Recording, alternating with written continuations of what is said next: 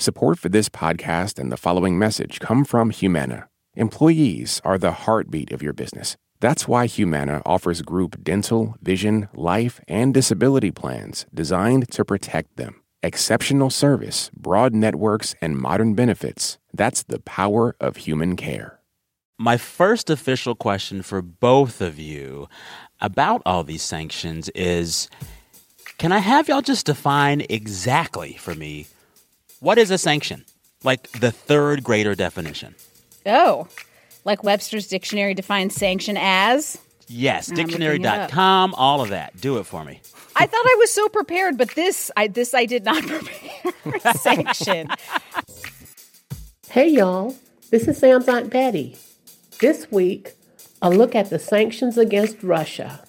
All right, let's start the show. Hey, y'all, you're listening to It's Been a Minute from NPR. I'm Sam Sanders. Every day, we are seeing new images and hearing new stories out of Ukraine. Bombed-out buildings, gunfire, tanks on the ground, an incoming humanitarian crisis. And pretty much the entire world has united against Vladimir Putin.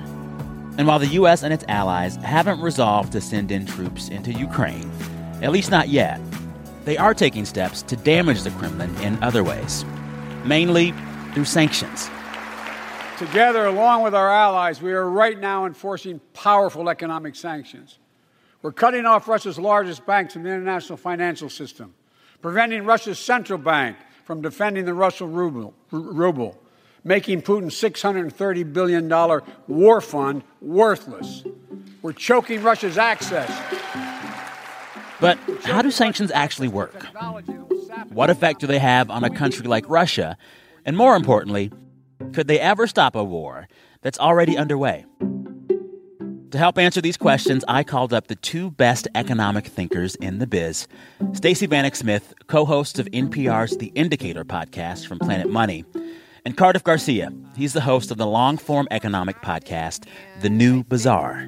As Stacey can attest, economics journalists are never so necessary as when things are falling apart.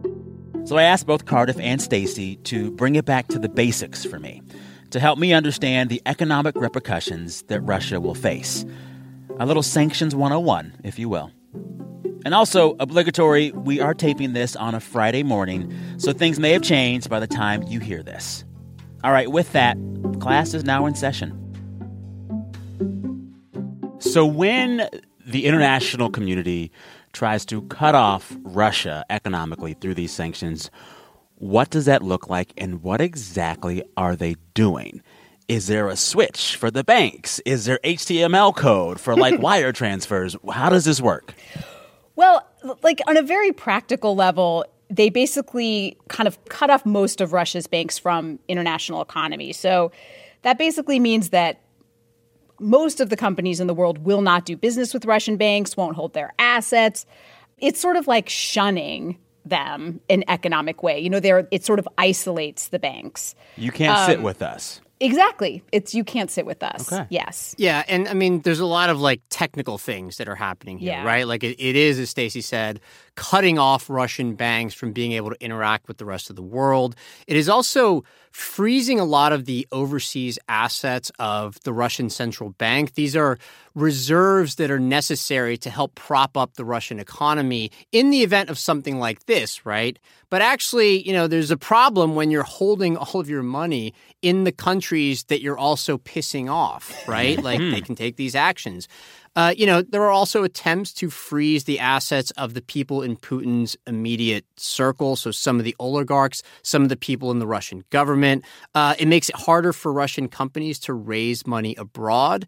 And there's a few others, but the net effect is to make it extremely difficult, close to impossible in some cases, for the Russian government, the Russian central bank, and ordinary Russian businesses and Russian individuals to transact with the rest of the world. Hearing you both talk about how these sanctions work, international governments can easily target Russian money and Russian banks, but what about Putin's money? Is that safe too, or is that going to be sanctioned as well?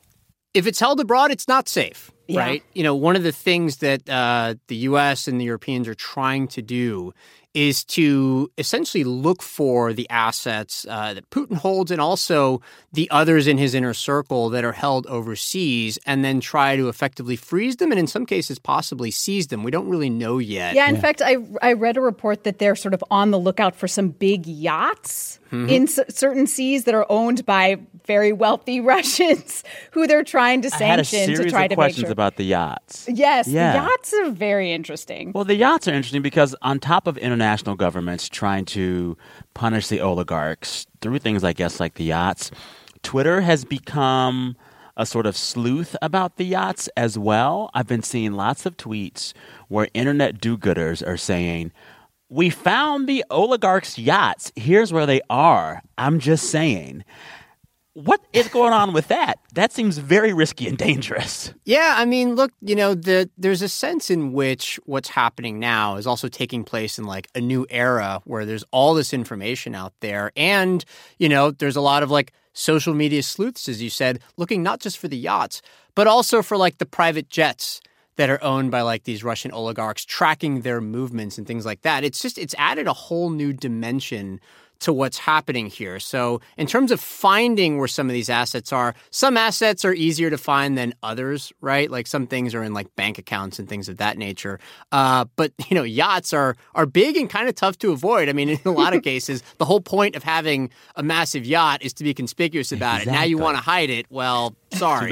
Well, and apparently Stealth they yacht. found some of these yachts because some of the yachts have these expensive machines that you basically pay Bloomberg for that give you Cardiff always immediate wanted financial us news. to get one at the Indicator. Yeah. They were like really amazing information Well, portals. if you get a Bloomberg terminal, they can track your yacht. Beware. All right. I'll keep that in Would've been a good mind investment. when I'm yacht shopping.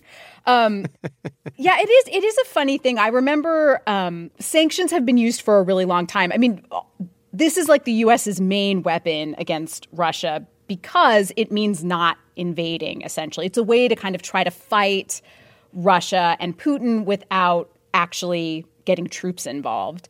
What I find really interesting is that Putin kind of expected this and tried to like sanction-proof the Russian economy.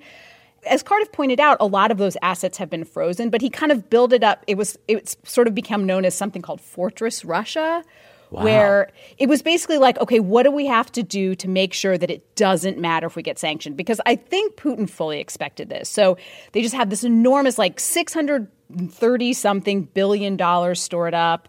It's kind of like they've been training for this. Like Putin has kind of made the economy sort of, isolated it. Independent, yeah. Which is, for an economy that basically survives on exporting oil and wheat, that's tricky. Does that look like just having a warehouse full of cash? How do you do it? Like, does he just hide money under the mattress? What's going on? No, it involves, holding a lot of foreign currencies and a lot of foreign currency denominated assets like foreign bonds and things of that nature. And, Stacey's absolutely right. This was an attempt to fortify Russia against a situation like this. What's been amazing to see is how that strategy has utterly failed. I mean, most of those $600-something billion of assets, or a huge portion of them, are immediately inaccessible to Putin and to Russia now, right? That's why these sanctions are so damaging, And so I think this just goes to show the scale of how much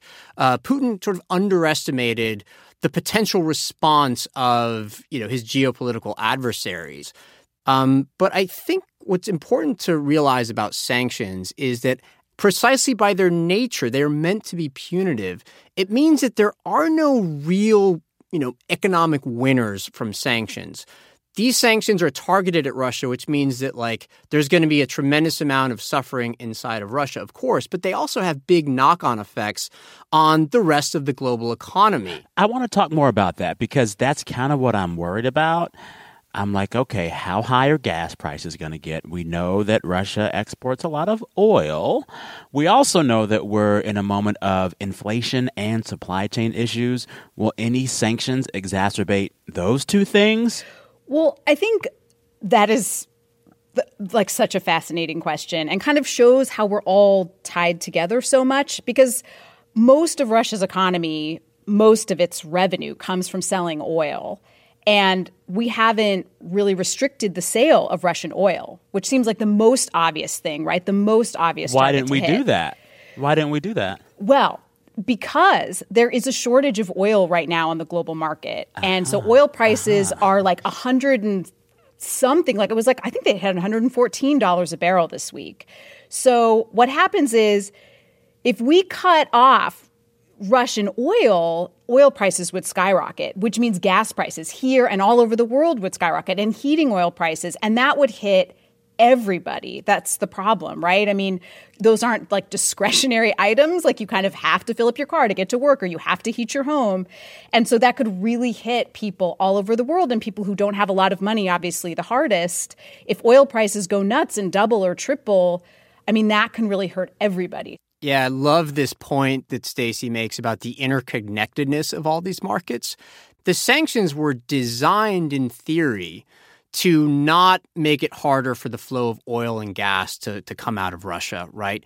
But in practice, something very different has happened. You know, a lot of the energy consumers, a lot of companies that would buy Russian oil and gas have actually avoided doing that because they're afraid of falling afoul of the other sanctions. So, for example, if you use a certain bank to finance the purchases of oil or of gas, well, suddenly those banks aren't going to let you do that anymore because they're afraid of falling afoul of the other sanctions. And so what's happened is that oil and gas prices, in response to the sanctions, still have climbed quite a bit.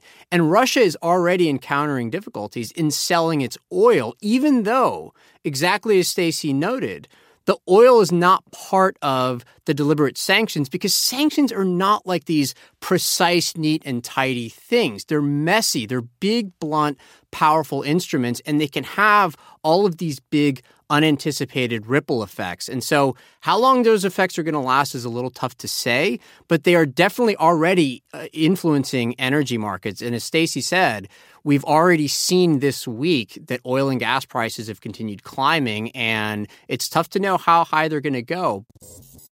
Coming up, more with Cardiff and Stacey. And if sanctions have ever stopped the war. Support for NPR and the following message come from IXL Online. Is your child asking questions on their homework you don't feel equipped to answer? IXL Learning uses advanced algorithms to give the right help to each kid, no matter the age or personality. One subscription gets you everything. One site for all the kids in your home, pre-K to 12th grade. Make an impact on your child's learning. Get IXL now. And NPR listeners can get an exclusive 20% off IXL membership when they sign up today at IXL.com/NPR.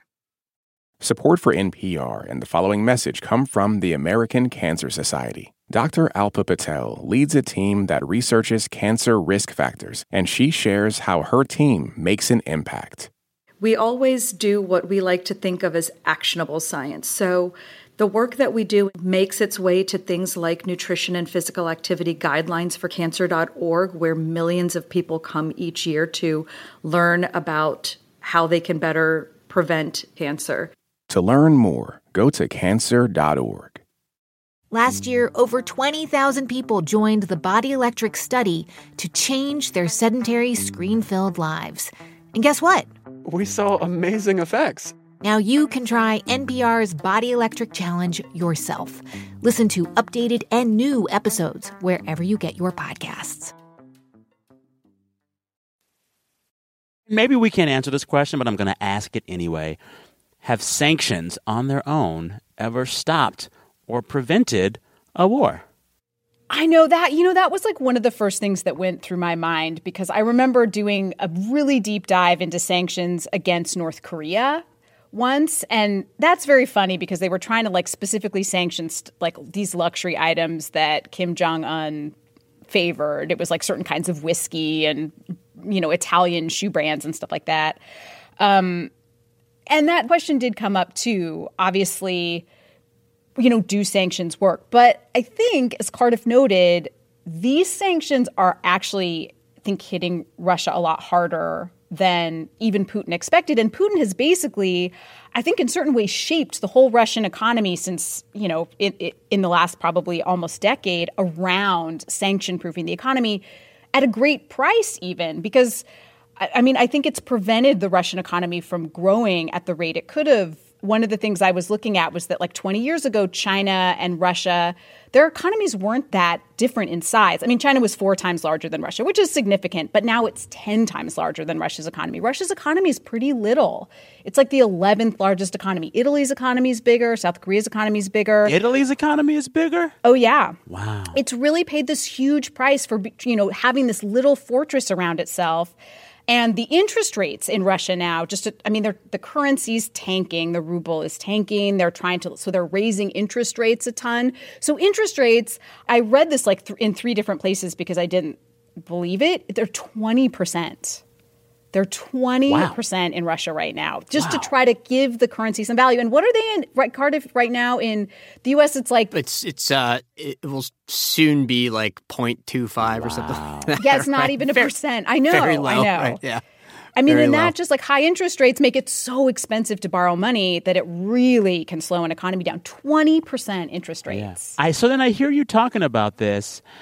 And I'm kind of like, well, can't there be a better way to get Putin without really screwing over Russians who may have had nothing to do with what Putin wants to do? It seems as if these sanctions are really, really hurting everyday Russians. And I know that's how it works, but there's no other way? I would say 2 things in response. It is going to make it harder, first of all, on Putin and his inner circle to maneuver, right? I mean, they are having other effects. In fact, their intended effect of making it harder to prosecute the invasion, like that actually could still be a realistic outcome here, right? The second thing is that one specific worry I've seen about this set of sanctions as they've been designed by the Europeans, by the US, by the UK, is that they don't really make it clear exactly what it is that Putin and Russia would have to do to have them be unwound. And this is an observation that was made by a political scientist named Dan Dresner that Stacey and I both like. And he says that sanctions work best when it's clear what it is that a country would have to do to get them taken off, because otherwise the country might just keep doing the same thing it already is doing because they'll assume that the sanctions are never going to come off no matter what. On the other hand, and this is where things get even more confusing, right? It's possible that by leaving that ambiguous, that it will create the sort of negotiating space to arrive at a more peaceful diplomatic solution later on down the line. I don't know how to adjudicate between those 2 ideas, but that just goes to show that there's a real kind of fog that we're trying to look through here. And that, when we talk about sanctions, again, we're not talking about things that always have exactly their intended outcome. There are so many variables involved that it just becomes a little bit unclear to anticipate what happens next. Yeah. In all of this, with these sanctions around Russia right now, what has surprised you most about this round of sanctions and in comparison to other previous rounds of sanctions against various governments? How quickly they've been implemented and how severe they have been. This is partly a function of how quickly, the invasion happened and how much it galvanized a certain amount of agreement between the U.S., European governments, the UK, the allies, essentially. But I also questioned whether or not, these governments would have been willing to incur a certain amount of pain on their own side, and the kind of pain that would be sort of unavoidable from a sanctions package this severe, and yet they went through with it. And that has shocked me, to be honest. For me, it's how effective they've been. I have to admit I was very skeptical when Biden announced sanctions. I remember being like, is that all we're going to do? But it's really been so surprisingly effective for me. And I think I've been impressed at how they've been able to kind of get to the heart of the Russian economy so quickly. And even though Putin was so braced for it, they've had such a profound effect. Thanks again to my guests, Stacey Vanek Smith and Cardiff Garcia. All right, listeners, coming up, more with Stacey and Cardiff as they play my favorite game, Who Said That?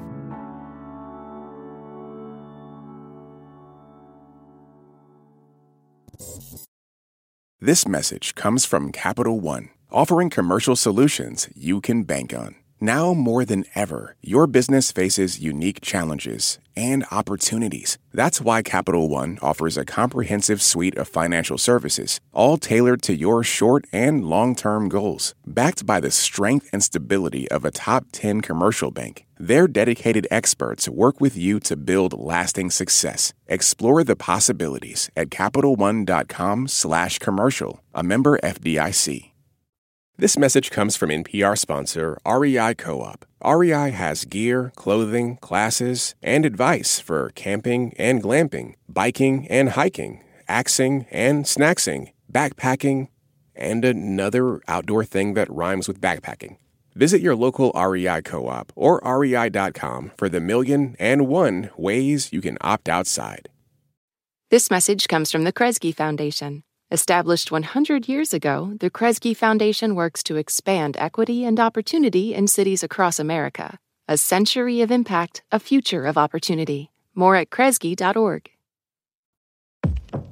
In this country, some truths aren't self-evident. In NPR's Black Stories, Black Truths, a collection of stories as wide-ranging and real as the people who tell them, we celebrate the Black experience for all its soul and richness. Search NPR Black Stories, Black Truths wherever you get podcasts. We're back. You're listening to It's Been a Minute from NPR.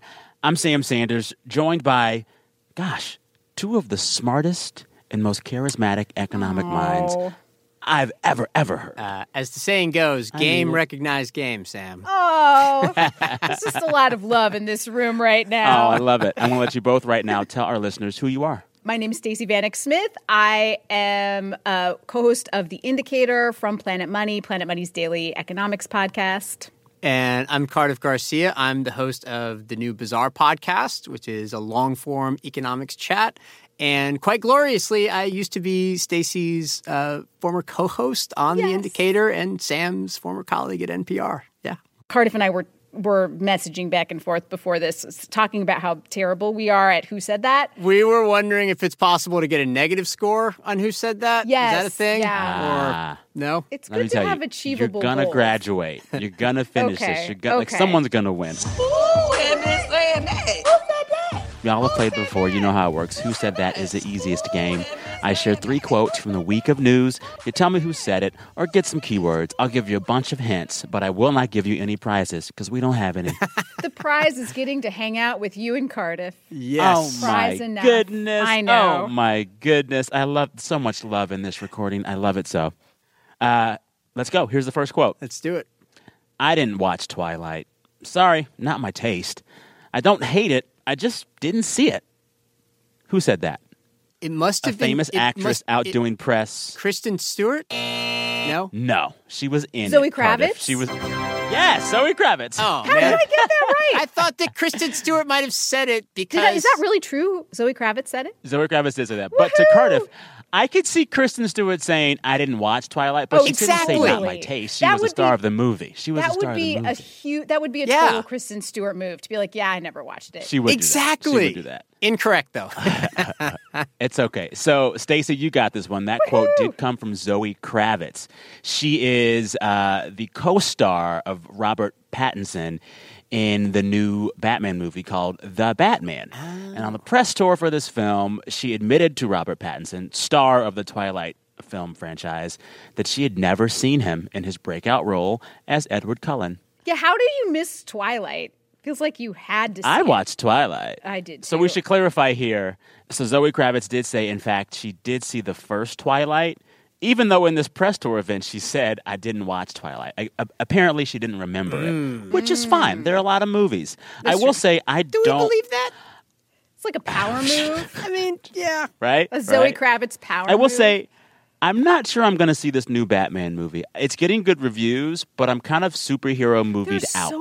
Will y'all go see it? Many of them. So yeah, I'm going to see it. I like these dark, brooding versions of Batman that have been coming out in the last, couple of decades. Cardiff was always Team Edward. Okay. Yeah.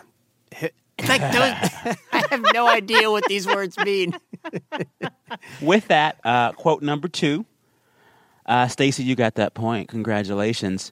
Here's a second I think quote. last time I was pointless, so I am very excited. Cart is like mopped the floor with me. I thought we were Okay. playing this together, not against each other. But Wow, okay, wow. if we're going to be all confrontational about it, fine. When I wasn't winning, we were playing it together. Yeah, when I was winning, we weren't. Yeah. For this next one, just tell me what I'm talking about. Okay. Here it is. Here's the quote. If it had been a paper about putting another dinosaur into a different species, nobody would really care. What are we talking about? Some big dinosaur news this week. Oh. How did I miss dinosaur this. news? What is the most popular species of dinosaur? Tyrannosaurus Rex. That's it. Who got it first? That's the photo finish right there. Tied? My editor we're says going that to- Stacey was a tiny bit ahead. I was going to say Chris Pratt, but okay. Not Chris Pratt. Y'all didn't see this? No. So this week, some dinosaur experts suggested that based on their research, that what we think is the species of Tyrannosaurus rex, it may actually be 3 different species. Oh, that's great. Yes, and. Why is that great? You were very excited about that. I have a weird love of dinosaurs. Okay.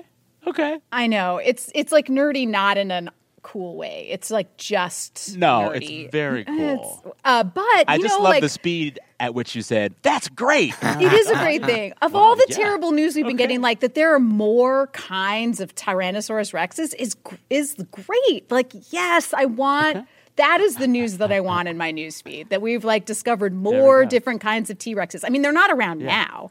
If this were like they're alive now, more different kinds of That would be a T-Rexes would problem. not be. We do not want variants. So this quote that I was telling y'all, this quote comes from Dr. Thomas Carr of Carthage College. And he was actually disagreeing with the other dinosaur experts who are now arguing that there are 3 species that make up T-Rex. He gave this quote to the New York Times, and he said, actually, no. But the folks who did say, wait, there are 3 T-Rex species, they were led by a team consisting of paleontologist Gregory Paul. And they published their new research in the journal Evolutionary Biology this week. And they said, here's the thing, there are 3 types of T-Rex, and the differences in the jaws and the teeth justify these new categories. They also suggested 3 new names for these 3 new T-Rex species. And I'm going to translate the Latin for you. But these Please. names would be Yes. Tyrant Lizard Emperor, Tyrant Lizard King, and Tyrant Lizard Queen. I love it. I thought you were going to say Tyrant Lizard Emperor, and then one was going to be like Tyrant Lizard Godzilla, Tyrant Lizard, King Kong, like something like that. There's like a whole royal court of Loch tyrant Ness. lizards. Yeah, right? Exactly. Yes. I mean, I'm like imagining like those movies are going to Bridgerton write spin-off with themselves. dinosaurs. Tyrant Right? Lizard Let's Queen. do this. I mean, how is that not already a movie? Who plays Tyrant Lizard Queen? Oh. Meryl Streep. Give her everything. She can do it, We're going to share that point for the 2 of you. Yes. Because I'm being nice today. All right. Here's the quote. Tell me what famous actor who plays cowboys a lot offered up this critique of Power of the Dog this week. That's what all these effing cowboys in that movie look like. They're all running around in chaps and no shirts. There's all these allusions to homosexuality throughout the effing movie. Kevin Bacon by did for like 6 degrees, Kevin Bacon right? would never say anything mean. Alec Baldwin would say something That's a good mean. guess. This is an older actor who always plays cowboys. Clint Eastwood? Is Jack Palance still alive? I feel like Clint No, wouldn't he's throw gone. shade. Would he throw shade? This one is just, he was in A Star is Born. Oh, Chris Do not say Bradley Christopherson? Cooper. He was in A Star is Born, and he plays cowboy sometimes. The guy with the really deep This voice. actor, yeah, You know what I'm this talking actor about? has the same first Yes, name the as white I do. mustache who's in Yes. 1883. Yes, him. What's his name? Also in Big Lebowski. Sam Elliott. Keep going. That's it. Cardiff, you got it. Yes. Go, So Cardiff. this story is bonkers. Sam Elliott apparently did not like Power of the Dog at all because as someone who portrays cowboys a lot in the movies, he didn't think it was true to life. He said on Mark Maron's podcast, quote, why in the F does she, this is the director, shoot this movie in New Zealand and call it Montana and say this is the way it was? That effing rubbed me the wrong way, pal. Who asked you, Sam Elliott? Yeah. It's a movie. It's a work of fiction. Yeah. It's a work of fiction. I do have to say that Benedict Cumberbatch was like kind of an unlikely cowboy, but he kind of pulled it off. I was like, that Benedict Cumberbatch could not be a cowboy because he's like Sherlock Holmes in my head forever. I just like that Sam Elliott essentially determined that he was like an authenticator of the cowboy experience. Is that what happened? He's not a cowboy himself, but he plays one on TV, and that does give him some expertise, right? With that, we have to name a winner of this round of Who Said That, and I'm going to just go ahead and say everybody wins. Everybody does win. You know what I'm going to go ahead and say? I'm going to say everybody loses because you're leaving, Sam. Oh, there are no winners in this game. Yeah. I know. Let's at least call it a tie. We can say a tie. Okay, yeah. I like that. If not losers I like or that. winners. Hey, there we go. Who said that? Oh, I'm going to miss Sam Sanders. Stacey Vanek Smith said that. Oh, that's and nice. I was like, 100 points for Cardiff. Wow. Oh, my goodness. Now it's time to end the show as we always do. Every week, listeners share the best thing that happened to them all week. We encourage folks to brag, and they do. Let's hear a few of those submissions. Hi, Sam. It's Annie in Richmond, California.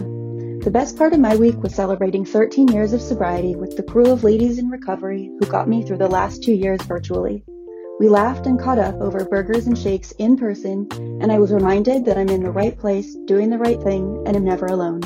Hi, Sam. After 46 years, I've retired from emergency medicine. I've been doing emergency medicine at different levels for 46 years. In that time, I've had the great honor to help life take its first breath and hold their hand when they took their last.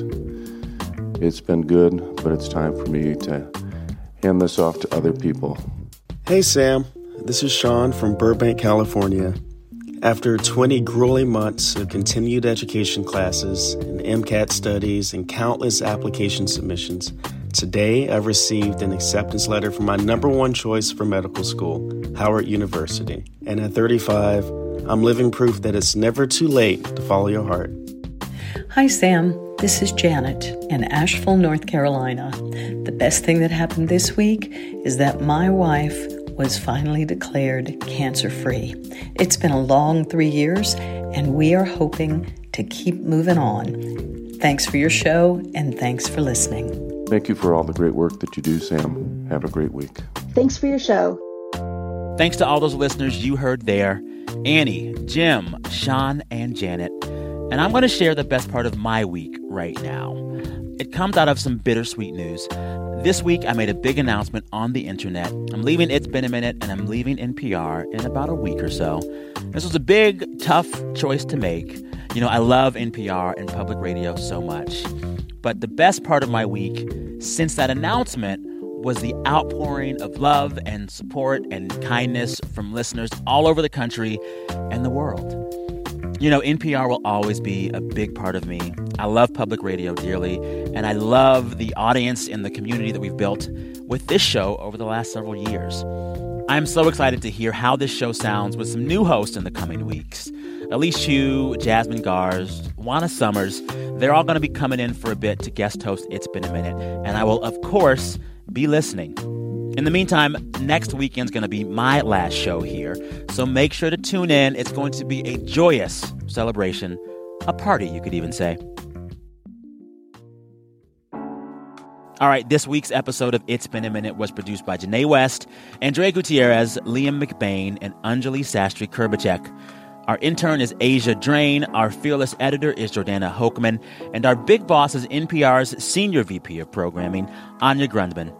All right, listeners, till next time, be good to yourselves. I'm Sam Sanders. We'll talk soon.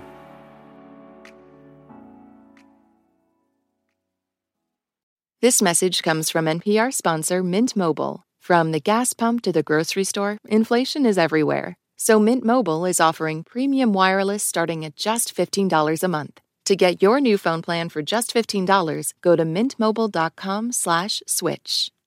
This message comes from NPR sponsor Rosetta Stone, an expert in language learning for 30 years. Right now, NPR listeners can get Rosetta Stone's lifetime membership to 25 different languages for 50% off. Learn more at rosettastone.com/NPR. All that sitting and swiping, your body is adapting to your technology. Learn how and what you can do about it. I really felt like the cloud in my brain kind of dissipated. Once I started realizing what a difference these little breaks were making, there's no turning back for me. Take NPR's Body Electric Challenge. Listen to the series wherever you get your podcasts.